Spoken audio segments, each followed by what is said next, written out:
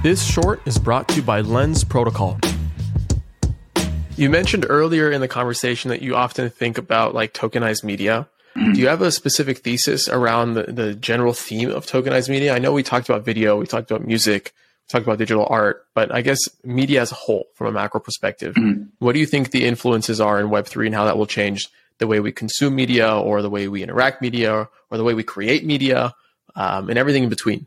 Yeah. I will say I'm going through like a big change in thesis currently right now. So I'm kind of like working on that and reevaluating from everything we've learned and trying to look forward. Just for context, the way that I previously viewed it is like you would collect an NFT like a like, and you would use all of that NFT data as like recommendation algorithms. So you could see like this is the type of content that Adam likes and then recommend content from on-chain. That was kind of my like original thesis. And then we experimented a lot. We tried some shit. We tried some other shit. And eventually I think I'm at this point where trying to make minimal standards is like the best thing we can do. So really focusing on just like making it very easy to just create like a video NFT that a lot of people can understand and like reference. And then leaving a lot up to the creator. So like having maximal flexibility and allowing like someone to build a new experience on top of this just kind of like very base minimal protocol. And the reason I'm saying that is because I think that like for video specifically, there's so many different types of videos. You know, there's like a 30-second GIF clip, there's a hour-long documentary, and kind of the way that that content is consumed and potentially collected tokenized, I think is very different. Like, take like a feature film, for instance. Someone could like crowdfund, you know, the actual production of that film, and they get tokens. And then the film goes on, and like maybe those tokens are tickets to watch it or something like that. But there's all of these different, very, very interesting use cases, and we're so early where I don't think I can be like, oh, yo, it's like open editions whole way. That's it. I think a lot is still yet to be explored. So just like trying to focus on the foundations, really come back to foundations and just make that as like standard and simple for everyone to build on top of.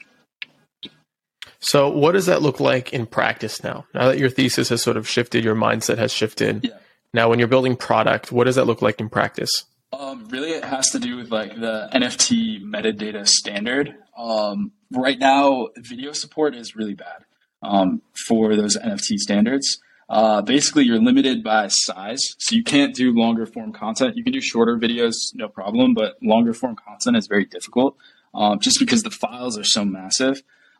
So really, like the next kind of immediate thing for us is just to create a nice standard that supports like longer form content, and anyone can use that to create NFTs. That won't be like a Glass exclusive thing. It's just like, okay, we've learned a lot about how videos work and how to decentralize them. And then we'll just add a couple lines to like that NFT metadata. So like a CDN to make it play fast, a certain file format that allows for like longer form content. But that's just like a foundation, and then kind of like working up from there. What's up, guys? Thank you for listening. If you've gotten this far, then you are a champ, and I owe you a free listener pin. Go to adamlevy.io/NFT, fill in your info, and I'll distribute the NFT towards the end of the season. By collecting your pin, you prove your contribution to the season and get exclusive access to content, allow lists, and more. So be sure to collect yours. Also, please make sure to rate and subscribe to the podcast wherever you're listening. This helps me out so much.